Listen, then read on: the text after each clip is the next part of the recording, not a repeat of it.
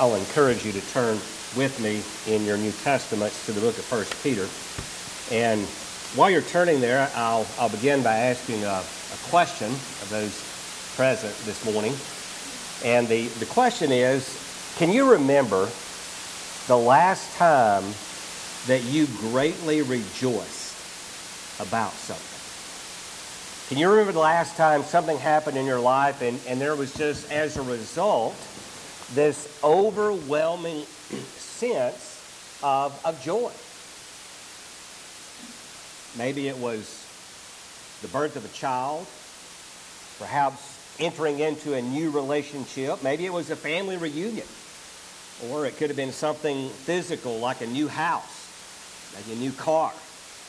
Something that you would need for transportation, or maybe a place that you would need to live for your family, or maybe it's a new job, maybe it's a promotion, maybe it's a step forward in your business. Something that you've been anticipating, something that is important or of value to you, and it happens, and you just find yourself greatly rejoicing. When was the last time that happened? One thing that each one of those areas has in common is that they're all subject to disappointment. Think about family. Good things happen in families, but bad things happen in families also. It's great to have time with family, but family can be a source of disappointment. Physical things can be a source of disappointment. You might have just thought you wanted that new house. You were tired of the repairs on the old one, and suddenly you find that the new one has some things that have to be addressed as well. Or maybe it's a money pit. Maybe the new job isn't exactly what you thought it was going to be. Maybe this new relationship isn't exactly what you thought it was going to be, and it's going to bring with it some disappointment. Everything earthly, even those things that are legitimate and good in the sight of God and that have a place in life, can bring disappointment. They may bring joy. They may bring us to a point of rejoicing, but they can also bring us disappointment. In 1 Peter, I want to revisit in the first chapter a passage that we recently covered in our Wednesday night Bible class, because it's a statement that Peter made that won't let go of me. You ever have that in your Bible study? You read something and you studied it before and you think you understand it, and you maybe even you teach about it, and it just kind of sticks in your mind though, and it won't let go of you, because there's something you sense that needs to be said about it that you didn't say. Well, that's what I want to do this morning in 1 Peter with this statement that Peter makes in verse 6. In this you greatly rejoice. I asked earlier, when was the last time that you greatly rejoiced? Well, I think if you take the time to pay attention to what it is that Peter teaches us here, you're going to find some reasons why you can greatly rejoice.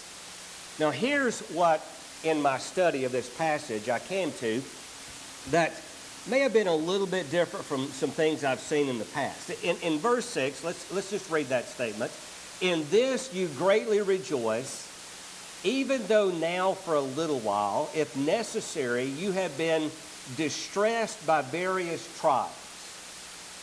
And I think the point he's making there, especially if you look at the context of the letter that he wrote to those who were scattered throughout the province of Asia Minor, they're going to face trials.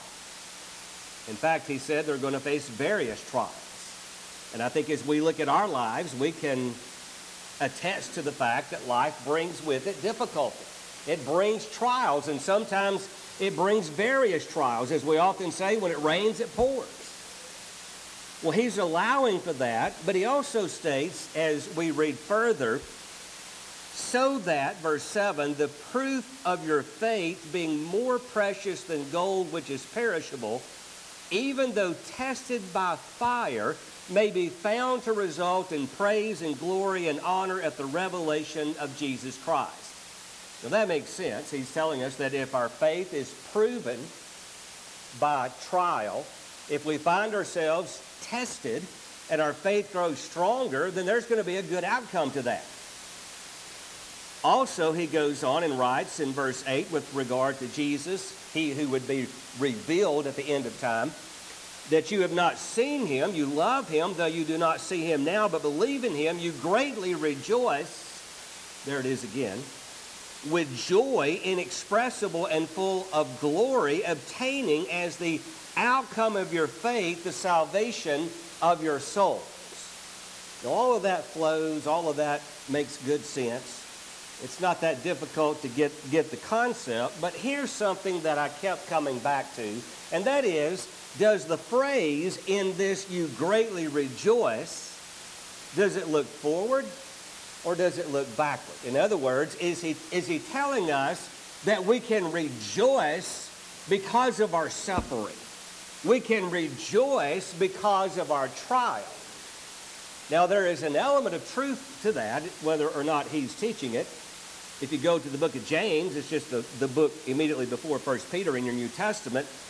James wrote in verse 2, "Consider it all joy, my brethren, when you encounter various trials." Consider it all joy when you encounter various trials, because you know that that's going to produce a positive outcome in your life spiritually. And what he says specifically there, the testing of your faith produces endurance, and let endurance have its perfect result, so that you may be perfect and complete, lacking in nothing. So what I can do then is I can have this perspective in life that looks at all of my trials, those various trials, those various difficulties, and I can say, this is all working for my benefit, and I can rejoice in that. And I would say that based on James chapter 1, and I would say it based on 1 Peter chapter 1, but in the original language. When you hear a preacher say that, you start thinking, oh boy, here we go, here comes that Greek. No, I'm not going to give you Greek, but I'm going to tell you that if you study that and you look at it in the original language, that phrase, "in this you greatly rejoice," the "this" is not the trials and the suffering, which can be a source of joy, properly understood. I don't really like that, though, as much. What he's telling us in this passage, in this, actually looks backward to what he wrote in verses 3 through 5. In other words, in this, in everything that I just said, you greatly rejoice. In everything that I just said, you can find reasons for joy even in the midst of trial. It's not the trial that's going to make you feel good. It's what you know. It's your conviction in the midst of that trial. Are you with me? Please tell me yes. I don't want to have to go over all that again. You're going to be here to noon, we can do that. In this you greatly rejoice. On the back end of that in verse 9, obtaining is the outcome of your faith, the salvation of your soul. The outcome of your conviction will be the salvation of your soul. Your conviction is what you find as a reason for rejoicing. Conviction in 4 areas. The big 4. Number 1, we are born again sons of God. In verse 3, blessed be the God and Father of our Lord Jesus Christ. He's the God of Jesus. He's the Father of Jesus, but he's also the Father of us, who according to his great mercy has caused us to be born again. Now we think about being born again. You see that used often in the world of religion.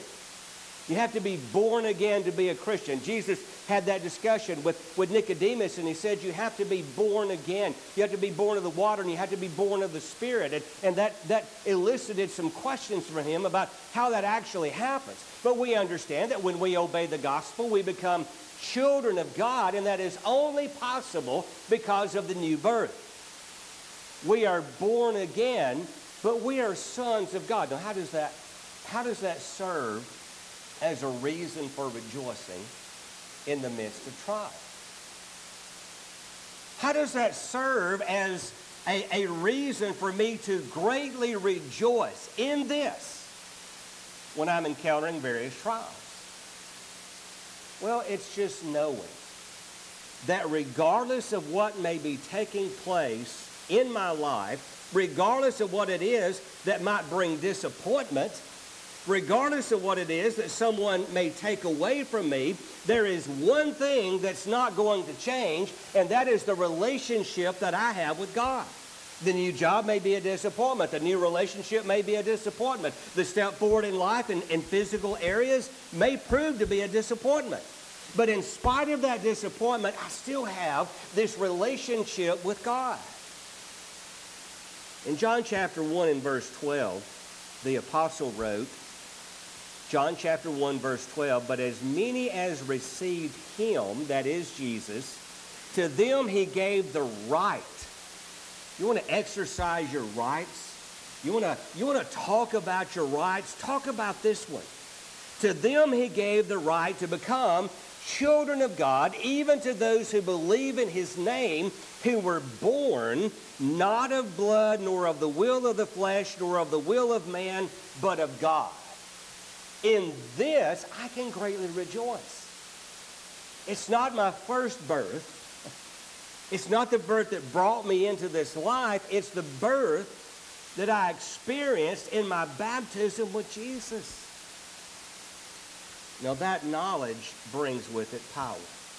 I want you to notice a couple of statements that this same apostle made in his first epistle.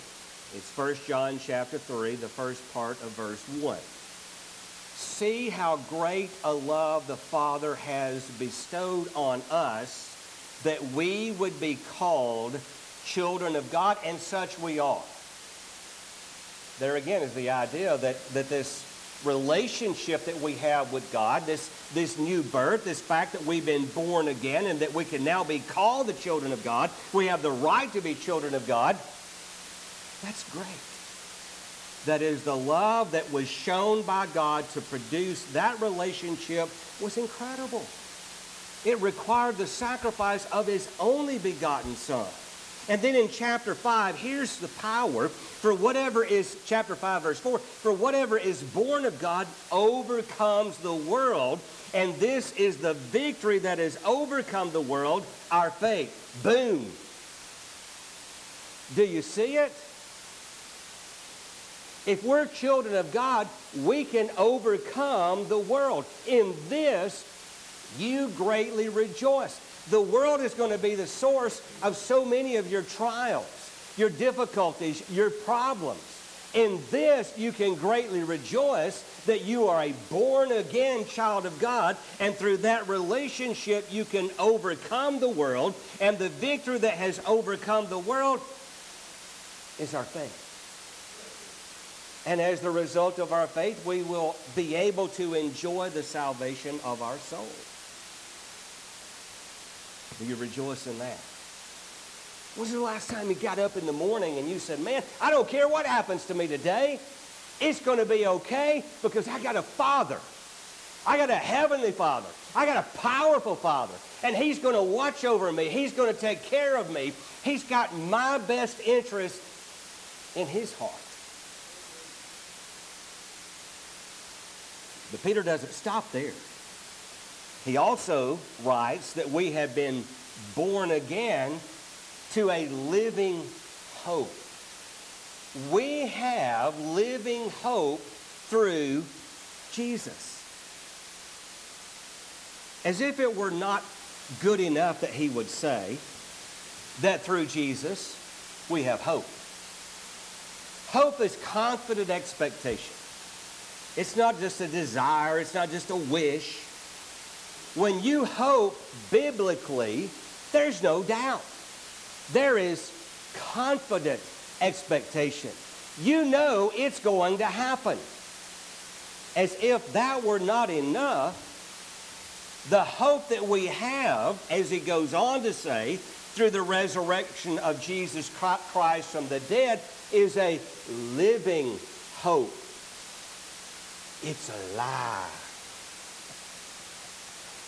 Your confident expectation, it's living. It's inside you. It's alive. You got a parasite, and it's called hope. And it's not going to leave you alone. As long as you cherish it, and as long as you embrace it, as long as you make it the anchor of your soul, and as long as you reach out to it continuously. In Philippians chapter 3, this adds some insight into statements made by Paul as he writes about, in Philippians chapter 3, his past and things that he gave up by virtue of the fact that he became a Christian. He states in verse 8, we'll go back up there, Philippians 3 verse 8, more than that I count all things to be lost in view of the surpassing value of knowing, and I always make note of the fact that he didn't say knowing about Jesus. He says knowing Christ Jesus my Lord, for whom I have suffered the loss of all things, and I count them but rubbish, so that I may gain Christ. And then in verse 10, that I may know him, again, not know about him, but know him, and the power of his resurrection. What did Peter say? We've been caused to be born again to a living hope through the resurrection of Jesus Christ. Paul said, I want to know that resurrection and the fellowship of his sufferings, various trials that you experience in life. Paul says, I want to take those and I want to see the comparison between my suffering and the suffering of Jesus. I want to connect or relate those two in order, verse 11, Philippians chapter 3, that I may attain to the resurrection from the dead. Do you see it? He's looking forward to the resurrection from the dead. So from this point until the end of my life, there is something that is alive, and it is my hope. It never will die. It is a living hope through Jesus. When is the last time you greatly rejoiced in that? In 1 John chapter 3, we'll go to that epistle once more. We read verse 1 of 1 John chapter 3 with our first point. Now let's look at 1 John chapter 3 and note in verse 2. Beloved, now we are children of God. We have been born again, and it has not appeared as yet what we will be. We know that when he appears, we will be like him, because we will see him just as he is, and everyone who has this hope fixed on him purifies himself just as he is pure. In the same sense that knowing that I've been a born-again child of God, that is powerful.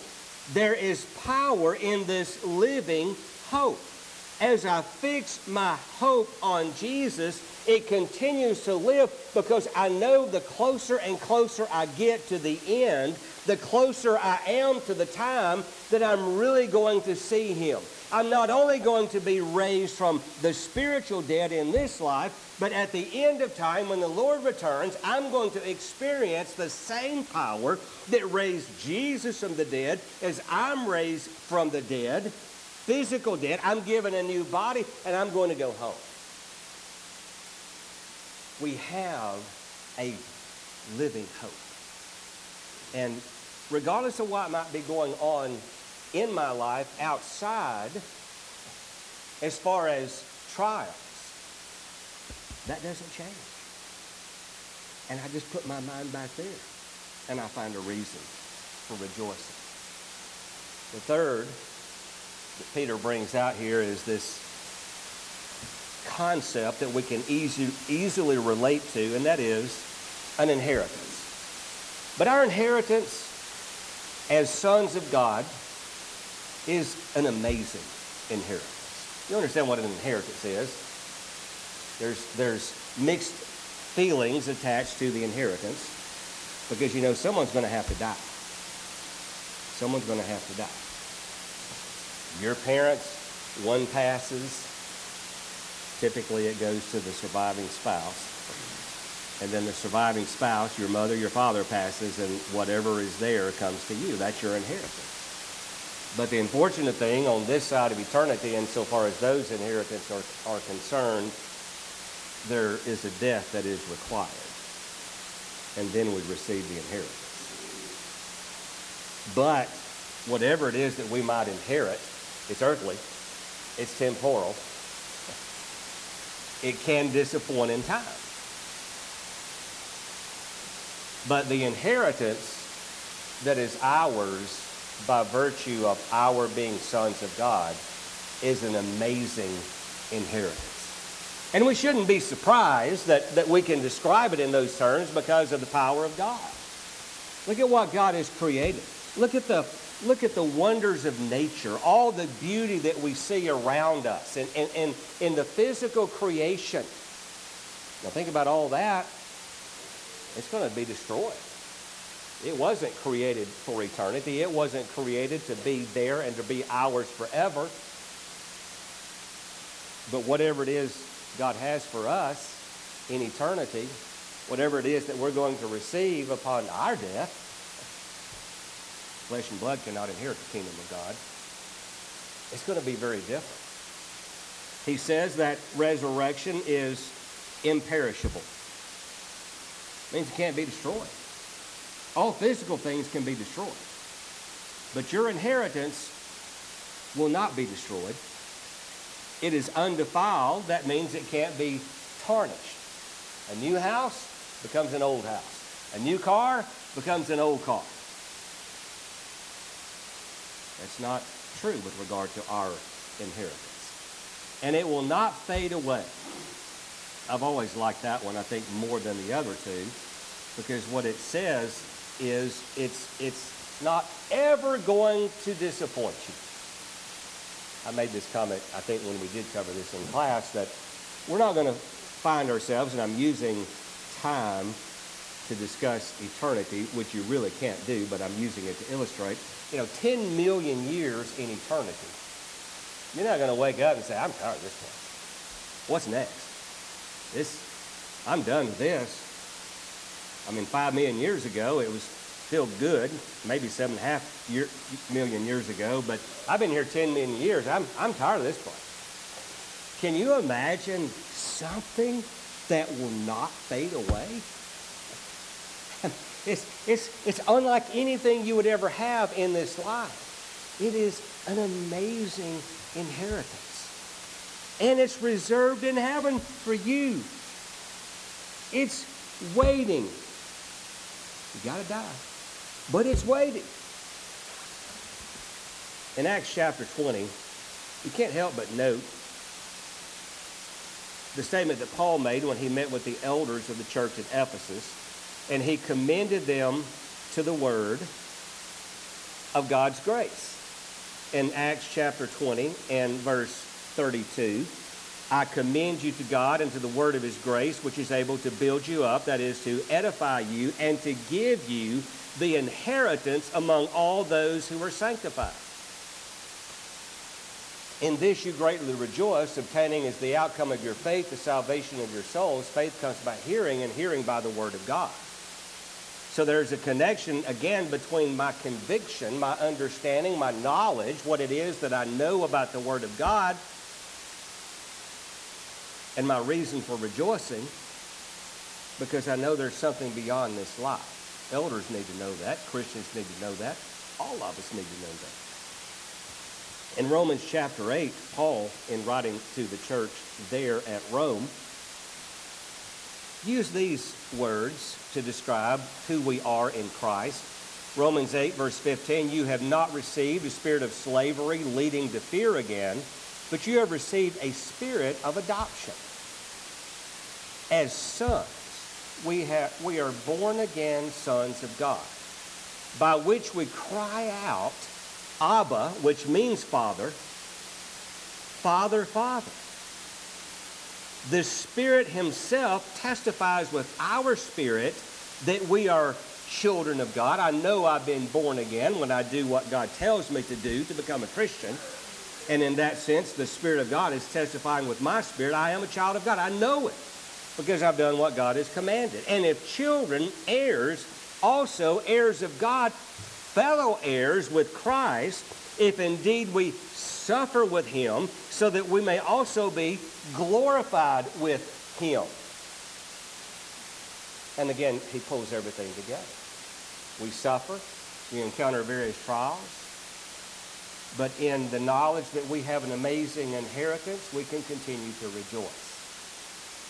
And then the final point is, in verse 5 of 1 Peter chapter 1, we are protected by the power of God through faith for a salvation to be ready to be revealed in the last time.